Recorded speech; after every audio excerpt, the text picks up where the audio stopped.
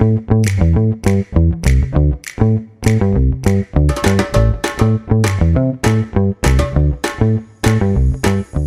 guys, it's me, Georgia Simmons, the founder of Greedy Vegan, and welcome back to another episode of Catch-Ups in My Kitchen. This podcast is about all things food, plant-based food, non-plant-based food, and everything in between. This podcast aims to discover people's food journeys and stories, because whether you are a professional in sport, work in beauty, or the food industry itself, everyone has got a story to tell.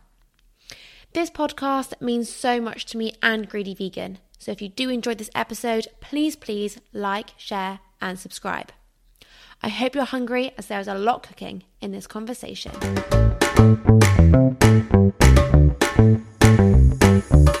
This week I'm joined by Toria Smith, the founder of Grape and Fig, which are hands down the most beautiful grazing boards I have ever seen. I have to firstly mention that due to Toria being 7 months pregnant, this episode was recorded over Zoom. But I was so excited to speak to Toria about the Grape and Fig journey that I was very happy to compromise. Toria goes through the journey of Grape and Fig in this episode, from seeing beautiful boards in Byron Bay in Australia to now being the first and finest grazing caterer in the UK. Toria shares so much with us, such as some tips on how to create your own beautiful grazing board, her view on plant-based cheeses, and how food brings people together. So without further ado, let's jump straight in. So before we start and get involved in all the questions, do you mind giving a 30-second elevator pitch about kind of who you are and what you do? Goodness me. Okay, my name is Toria Smith. I'm the founder and owner of Grape and Fig. We are the first and finest grazing caterer in the UK, specialising in 100% British cheese and charcuterie. Amazing. It is honestly so beautiful. Like, if anyone listening hasn't checked your Instagram out, they must, because it's just aesthetically just heaven. Thank you. But a little tradition on the podcast is we have some quick fire questions all about food. So before we kick off, let's start with those. So, sweet or savoury? Savoury. Juicy burger or overloaded salad? Salad. Ice cream or sorbet? Ice cream. Crisps or popcorn? Crisps. Cook in or eat out? Eat out. And favourite delivery? Ooh, anything at the moment. Oh goodness me, what do I think? Sushi, probably. Yeah, it's a good one. It's not one that you can make yourself very easily, so it's a good one to have delivered to your door. It is a little treat. Definitely.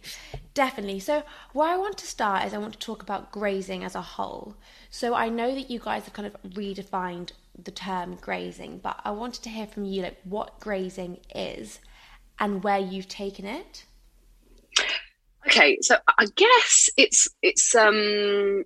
can mean, I guess, a lot of different things. You know, cows graze on grass, and you can graze on snacks and nuts and things like that throughout the day. So there's lots of different, I guess, ways of thinking about grazing. But in terms of this really big wave, this trend of grazing, where cheese, I guess, and antipasti and meats are in the centre. The concept really, for my experience, I saw that in Australia back in like 2012, and it essentially really was kind of a buffet, like a buffet that we're used to kind of seeing and eating. It's very kind of 70s in its nature, but I guess here in the UK we're used to kind of seeing sandwiches and sausage rolls and quite beige, but food that's really quite relaxed, that people can go and help themselves to, have as much or as little as they like, and for it to be kind of part of a display that people take from. That was what we saw in Australia, but instead of kind of stodgy beige food that wasn't necessarily unbelievably tasty or really, really gorgeous to look at, what they did is replace all of those foods with cheese and charcuterie at the centre, with lots of different antipasti and dips and bread. So really kind of like an Antipodean feast, really. Something that genuinely people together around a table, created conversations, looked, amazing, but tasted even better. So that's the first time that I heard of kind of the whole grazing trend, realised that it was a huge craze over in Australia. It'd been there for kind of 4 or 5 years already, but like a lot of the food trends, they're really quite ahead of the curve over there. The whole brunch, avocado brunch thing was started over there 5 years before it became a big thing in London. The whole artisan coffee craze, has been there years before we kind of really caught up. Just saw that really took me aback. It wasn't kind of a small display. It was a huge grazing table, that could feed hundreds of people. Just seemed far less stuffy than small canapes. This was a wedding that I saw it on in Byron Bay. And it kind of just stuck with me. And then 4 years later, I wanted that for my wedding, but couldn't find anyone in the UK who kind of understood the aesthetic, of it. Didn't really understand how it should really look. I didn't want olives and little ramekins, for example. I wanted the aesthetic of the grazing table. So that's from my experience, where the first time I heard of grazing and experienced what it was about. Yeah, that's so true. Because when I think about kind of going to an event in the UK, you can kind of see like the mini sausage rolls and like little pork pies and sandwiches and stuff, and it's very old fashioned and it's not very modern. Like, food has developed so much, and you're right, it's probably all come from Australia because they were the first for lots of different things. So it makes so much sense. So in Australia, you mentioned you were at a wedding. So was that the reason that you went to Australia, or were you kind of traveling around a little bit as well? No, we were my husband and I, well, he wasn't my husband at the time, but we were traveling for a year, and was in Byron Bay for a week or so, and we were just walking past a wedding on the coast, saw this amazing teepee, saw this gorgeous table, and I just genuinely hadn't seen anything like that in the UK before, let alone a wedding. And, I didn't think there and then, I'm going to go home and make a business out of this. Not at all. Came home, was in another job for kind of 5 years. It just seemed to be the right time and right place when I got married and wanted what I'd seen. It was quite Australasian inspired anyway, my wedding, in terms of, being outside and teepees and just the general look. And just was quite surprised how difficult it was to find a caterer. And it was only then when I thought, actually, there's a real big gap here. And I think, more relaxed weddings, lots of trends that were coming over from Australia and also the US as well. I kind of thought, okay, if this is going to become a bit of a trend and there's a massive gap in the market, then maybe there's something here. Just started doing grazing tables and platters for friends and family over 2016, 2017, and it just really, really organically built up, which was great. So cool. So at your own wedding, obviously you couldn't find caterers to do what you had in mind. Did you then kind of combine your knowledge and their kind of doing it to create what you wanted, or did you just do it all yourself? It was a bit of an amalgamation. We finally found a caterer who the quality of their produce was really quite good. So it was essentially using their product and then my styling, and kind of putting those together. So the morning of the wedding, I popped over and put all kind of the leaves down, all the foliage down. I kind of had little labels as well. Like the day before, I had little labels, put this here, put that there. Don't use any ramekins, but kind of try and style it so that it works all. And it worked amazingly well. And it genuinely was a talking piece of the wedding, kind of. I think it made people really relax when people, we had the wedding, the service, then people came back and it was just like, right, get into it. There's loads of food there, just get involved. And it just was, really relaxed. It kind of set the tone for the wedding, which was super important for us. Yeah, so nice. That really is so nice. So then after that, you mentioned that you're doing some for friends and family, and then it kind of grew organically. How did you scale it to what it is now? So I guess I was doing it for So I left my full-time job at the end of 2018. So yeah, just over a year. I was juggling my full-time job and doing this kind of in and around, fitting it in. I think at the beginning it just was really organic, doing it, as I said, to family and friends. Then I thought, right, okay, actually, people were asking, you're doing it for free, just for some pictures and some feedback almost. Or I'd say, okay, this is my gift, if it was a hen do or whatever, okay, this is my gift to you or whatever. And then, people started asking for it for baby showers or christenings or birthdays and things.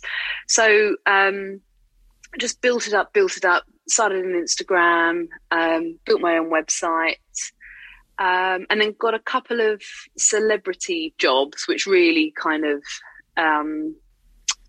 escalated things, at certain points. So we did like Rochelle Humes, we did Billy Fairs, and that exposure at that early stage does an awful lot. Really, really helped. And because there genuinely wasn't anything like that around in the UK at all, and Instagram was a completely different beast back then, it was very, very picture heavy.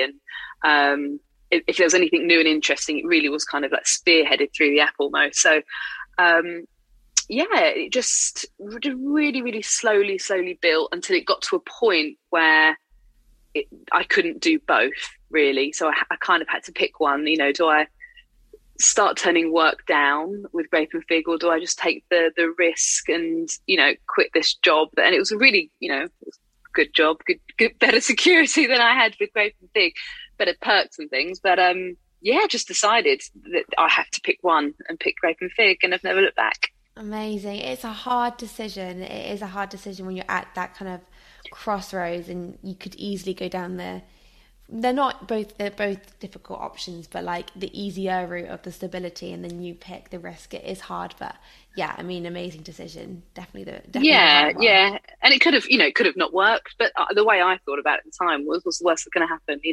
Try this, see if it works. If it doesn't, just go back to the city and what I was doing before, Okay. So Grape and Fig wasn't going to wait, I guess is what I thought at the time. So let's just go with that. There was a huge gap, so it definitely made a lot of sense. So then I did a bit of research, and then in 2019 I read that your sister came and joined the team. Yes. So why did you bring your sister on, and what difference did that make for the company and how you guys operated? So yeah, a bit of a funny story, really. So, but all things are meant to be. I'm a true believer in that. So I quit my job, and a couple of weeks after I left, it may have even just been a week, found out I was pregnant with my baby girl, and my first born. So that was at the end of 2018. But I had a whole summer or nearly booked up, really, in 2019, because obviously I was building up all this business to feel secure enough to give up my job. So I had weddings and gorgeous events, had a contract with one of Lord Sugar's businesses in 2019, like a my first kind of corporate contract. And so found out that I was expecting. She was due July, August in 2019. So realised pretty soon, after quitting my full-time job, that I needed help. I don't know how long, if that wasn't the case, I don't really know how long I would have just done it on my own. Probably too long, actually, knowing me. But just got my sister involved, asked my sister to quit her job and to come and do, run the business with me as equal partners. And she said yes. And so she joined really early, 2019, and kind of ran the business, really, while I was away for a short period of time.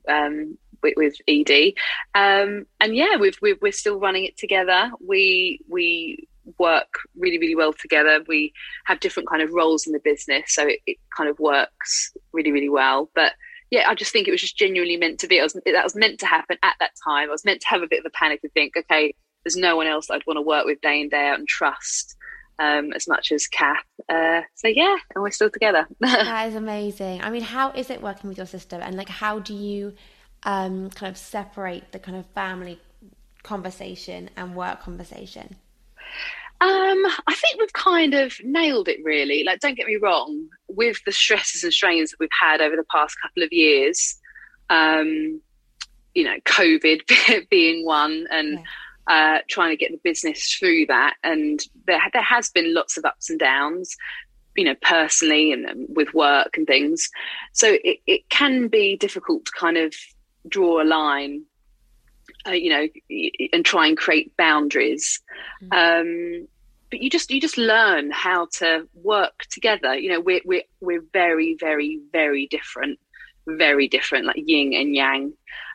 Which I think helps actually, because I've got one approach to work. Kathy's got another approach to work. It's not the same, but they're both right. They're both the way that we, conduct ourselves. And we work when we're in work. Work comes first, and then if we've got time to do whatever in and around that. But I think when we're at work, our priority is kind of work. And I think, but the most important thing is we just trust each other implicitly, like really, really trust each other. We know that we both care awfully. And that's one thing we've learned especially with teams and people. It's hard to find people who genuinely really care about your business, which is your little baby, but it's kind of like our little baby together. So our highest priority is our customers. And I think that's why it works. We trust each other and we care massively.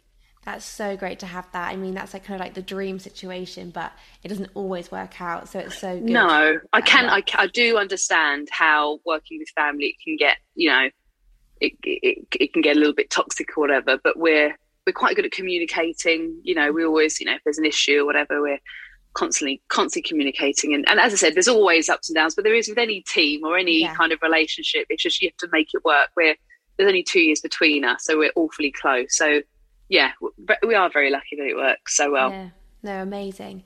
So I want to also ask about the name Grape and Fig. Where did that come from?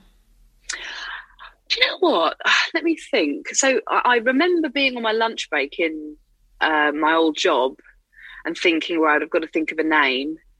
And I didn't really want like platter or grazing or cheese or anything like that in it, because I kind of always had a bit of a vision that I wanted it to become, something like a brand, like something more than just a platter company or a grazing company. So that was quite important. And I always wanted wine to be central to kind of the brand as well. Cheese and wine, tasting, workshops, all of that kind of stuff. Way back then, I knew that I wanted it to kind of go in that direction if possible. So I think that's where the grape came from. Because we use grapes in all of our produce, but also kind of grape wine grape, and just love figs, just love how they look, love the word. So I just kind of thought, oh, grape and fig it just sounded quite nice, rolled off the tongue quite nice. And that was it. And now you have, all of our competitors, it kind of started a trend almost. There's after us, there's lots of, oranges and figs and olives and whatever it is, which we take as a compliment. Yeah, definitely. I think that's amazing how sometimes the simplest name that just doesn't take too much thought actually is the best, because it just felt right and makes sense, and it's a bit different, and it's also really memorable, and it looks great. The two words look really nice together. So that's really good. So one thing you mentioned is corporate. You do a lot of corporate things now. So where did the shift go between doing things kind of like friends and family and like, I don't know, christenings and that kind of thing, to then doing more corporate things? I think, if we looked at our kind of books now, I guess we would be, I don't know, would we be 60-40 in favour of kind of corporate and brands? I think the segue into that was working with brands, really. So very, very early on, we started working with the likes of, Benefit or H&M, Fenty Beauty. So we were working with these really lovely global brands, Instagram, Facebook, for their events, be it press events, or, really earlier, they happen all the time now, but back then really early influencer events when they first started. So that kind of gave us into a window in kind of London almost, because we're just outside of London, Grape and Fig, and we're doing a lot in and around Essex, in the early days. So that gave us kind of a foothold really into London. And then I think just word grew really, you know, a lot of working in different venues helps an awful lot. So you work in one venue with a brand, and the venue like how you work, and if you're professional and easy to work with, and don't leave your rubbish and things like that. You know, it's little things like that that go a long way. And then they recommend you. And then, you know, I think big corporations then started to hear about us. It's all been word of mouth. We've never really done any advertising at all. It's all been word of mouth, and they are there to impress their clients and their VPs, and that's kind of what our catering does. It impresses. It you know, it's memorable. So that's kind of how we started working in the corporate world, and that all went in 2020 when COVID hit, because no one was spending any money. No one was in the offices, so we kind of reverted back almost to domestic and mailers for brands, so sending things to people's doors rather than at events. But this year we've seen the shift back to kind of corporate, which we love. It's so good to have both, I guess, because it gives you so much diversity and flexibility. If in cases like COVID where you have to pivot, like, you have that opportunity. So I guess that's so good and kind of refreshing. And I guess now with companies wanting to kind of bring people back into the offices and create more events and bringing people together, it's like the perfect kind of facilitator for that. It is, yeah. And that, the kind of food that we really do try to be, you know, we intentionally ensure that we're not all things to all people. You know, if someone comes to us and says, you know, can we have hot food? No, you know, it's not what we do. We really are quite strict and stick to our product and what we know we're good at. And so for a lot of events, it's not right. But for, you know, for these corporations, if they want something that's quite relaxed, quite informal, but very, very, very chic and very, very kind of ultra premium produce, and for something that looks incredible as well as tastes incredible, that's kind of where we fit in. And I think that's what our clients like. You know, we're not always right for every single event, but when we are right, we're kind of a really good choice. Yeah, no, definitely. I think that's also so key, that you can't be there for everyone. You've got to be good at what you're good at, and then yeah, that's so true. And so you mentioned the word kind of like impress, and that is definitely what your boards do. They are very impressive. Where's your flair for kind of presentation come from? Because it is a real art to like how it looks. Yeah, we kind of, it's almost really evolved, really. So our grazing tables looked a certain way, and that definitely was inspired by what I'd seen in Australia, and also things that I'd started to see from kind of LA. That's a really kind of a lovely place of influence as well. And then when we created the platters during 2020, so essentially we scaled down these amazing grazing tables into platters that you could fashion in a more modular way. So you could create kind of a grazing table with different types of platters. So when we look, it was just very organic, really. You know, when you're dealing with 6 or different cheeses, you know, 5 different charcuterie, just making them look beautiful on the board. We're really influenced by seasonality, so what's in season and how that's best presented on a board, and how we can make hero products really, really stand out. So certain cheeses of the week or the month. A lot of our stuff is local, so a lot of garnishes are local as well. So like homegrown lavender and edible flowers, and how we present that on a board. Art, we're really, art and nature, we're constantly influenced by things like that. And it's a team effort as well. It's not just me and Catherine now. We've got a team, and so people have different ideas of, it's kind of like a process, and it's really lovely. So people might think, how about we do it this way? Oh, actually, that's much easier to eat from, for example. So it's not just about presentation for us and looking nice. It's about how the consumer, how enjoyable and how easy is it to eat. People don't want a platter that looks absolutely amazing, but the second they start digging in, it looks like a complete and utter mess. You know, they don't want it. They don't want something that's really hard to eat, you know, big hard blocks of cheese. They want it pre-cut. All these different things you have to consider when looking at the presentation. So it's a real process. Yeah, no, for sure. And if for people who are listening and they're thinking, oh, I really want to I've got a dinner party this weekend, I want to do a little spread, could you share with us a few tips on kind of the main staples or how you do it, how you present it? Yeah, well, we've got during lockdown we actually created a 6-step platter method, because we were essentially posting lots of DIY kits out because we couldn't actually be in person and cater for lots of people. We created these packages and we created this step-by-step method. So it's all over the internet. Just pop in Grape and Fig 6-step platter method and it'll come up. And it's all over our Instagram in terms of step-by-step. But essentially what we do is we start with the hero product, which is always our cheeses. 100%, we use 100% British kind of artisan cheese, the best you can buy. Most of them you can't find in your kind of supermarket. You know, they're made in gorgeous little independent, you know, little farm and dairies across the UK. So start with your cheeses. Don't, you know, scatter them around your platter. Make sure they're not all in one area. Then if you like to eat meat, if you enjoy eating meat, add your charcuterie in. If not, you can add other elements in, like falafel, sweet potato pakora, other bulky items that kind of can replace the meat aspect if that's what you want.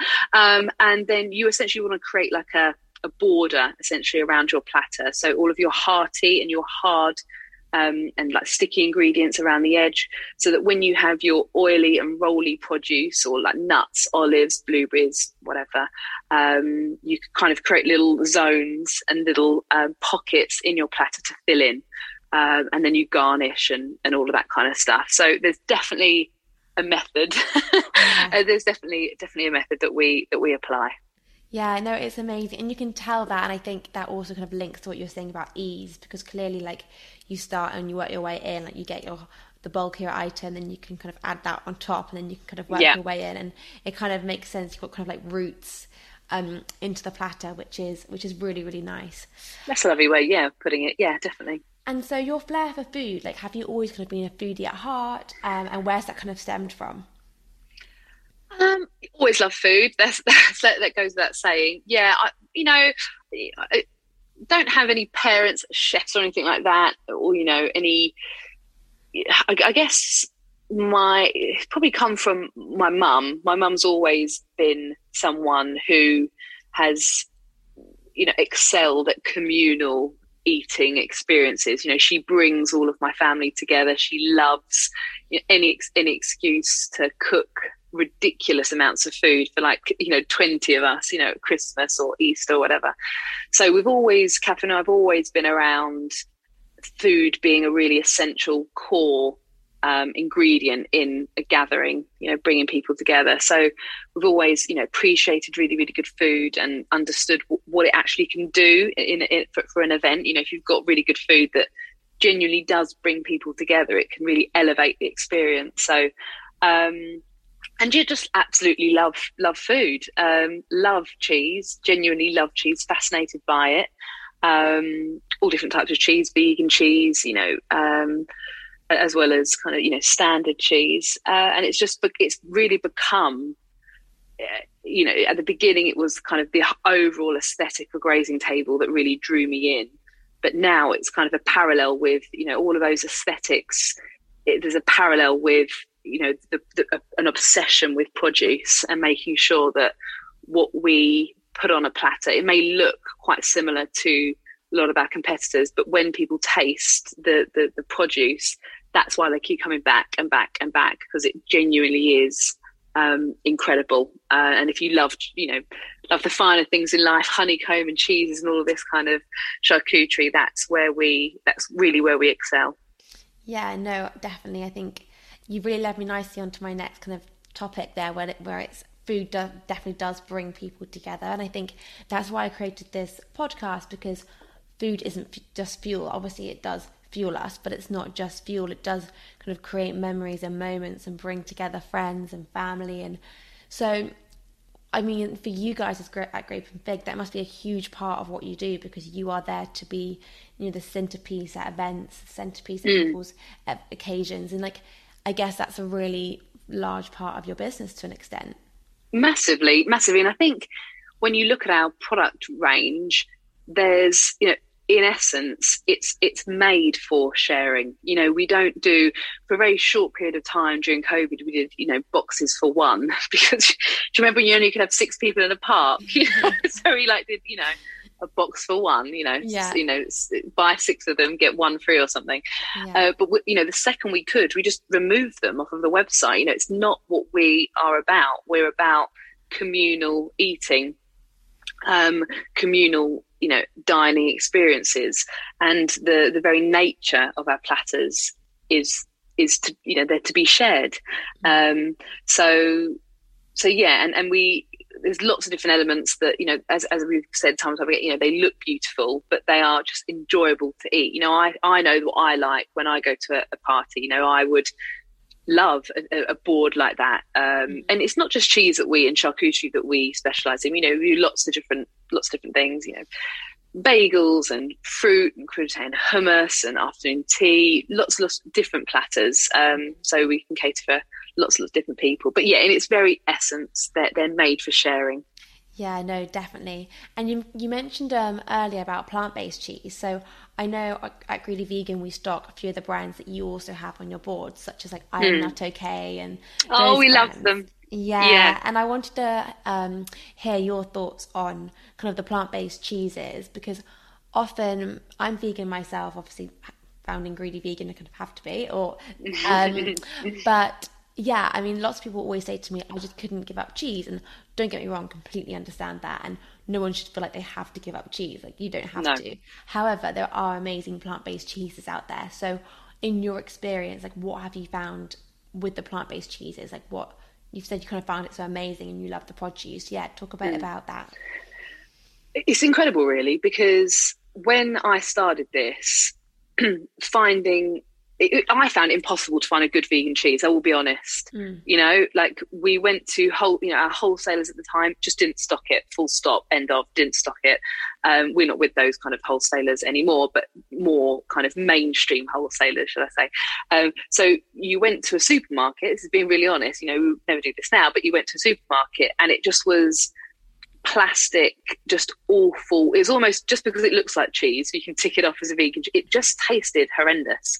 So for us then, a vegan platter was a truly an afterthought. If someone didn't eat animal-based products, it was like, oh god, I've got to do a vegan platter. It was painful, to be honest, because we wasn't proud of the produce, because it was just horrible, just tasted horrible, the texture was horrible.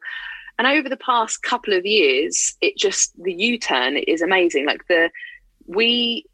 This is God's honest truth, the feedback that we get on our platters, the product that we get most positive feedback on are our vegan cheeses. And I think it's because people are surprised. They're surprised that, 1, they are vegan, and 2, how good they are. So we're really promoters of our vegan products, and we truly believe they shouldn't be an afterthought. You shouldn't, just because you have one vegan, you shouldn't, a lot of our customers say, oh, we've only got one vegan, so does that mean we have to get a whole vegan platter? Like, no, it's not the way you should be thinking about it. In actual fact, meat eaters, vegetarians, vegans, all alike will enjoy these products. They're amazing. There's 2 of my favorite cheese, out of my top 5, 2 of them are vegan, honestly. So yeah, there's a couple of independent, especially like London-based vegan cheese creators, I Am Not Okay being one of them. They're just doing an amazing job, an incredible job. And I think there just needs to be more, which we're trying an awful lot, especially with our sustainability message and things, especially with the corporates.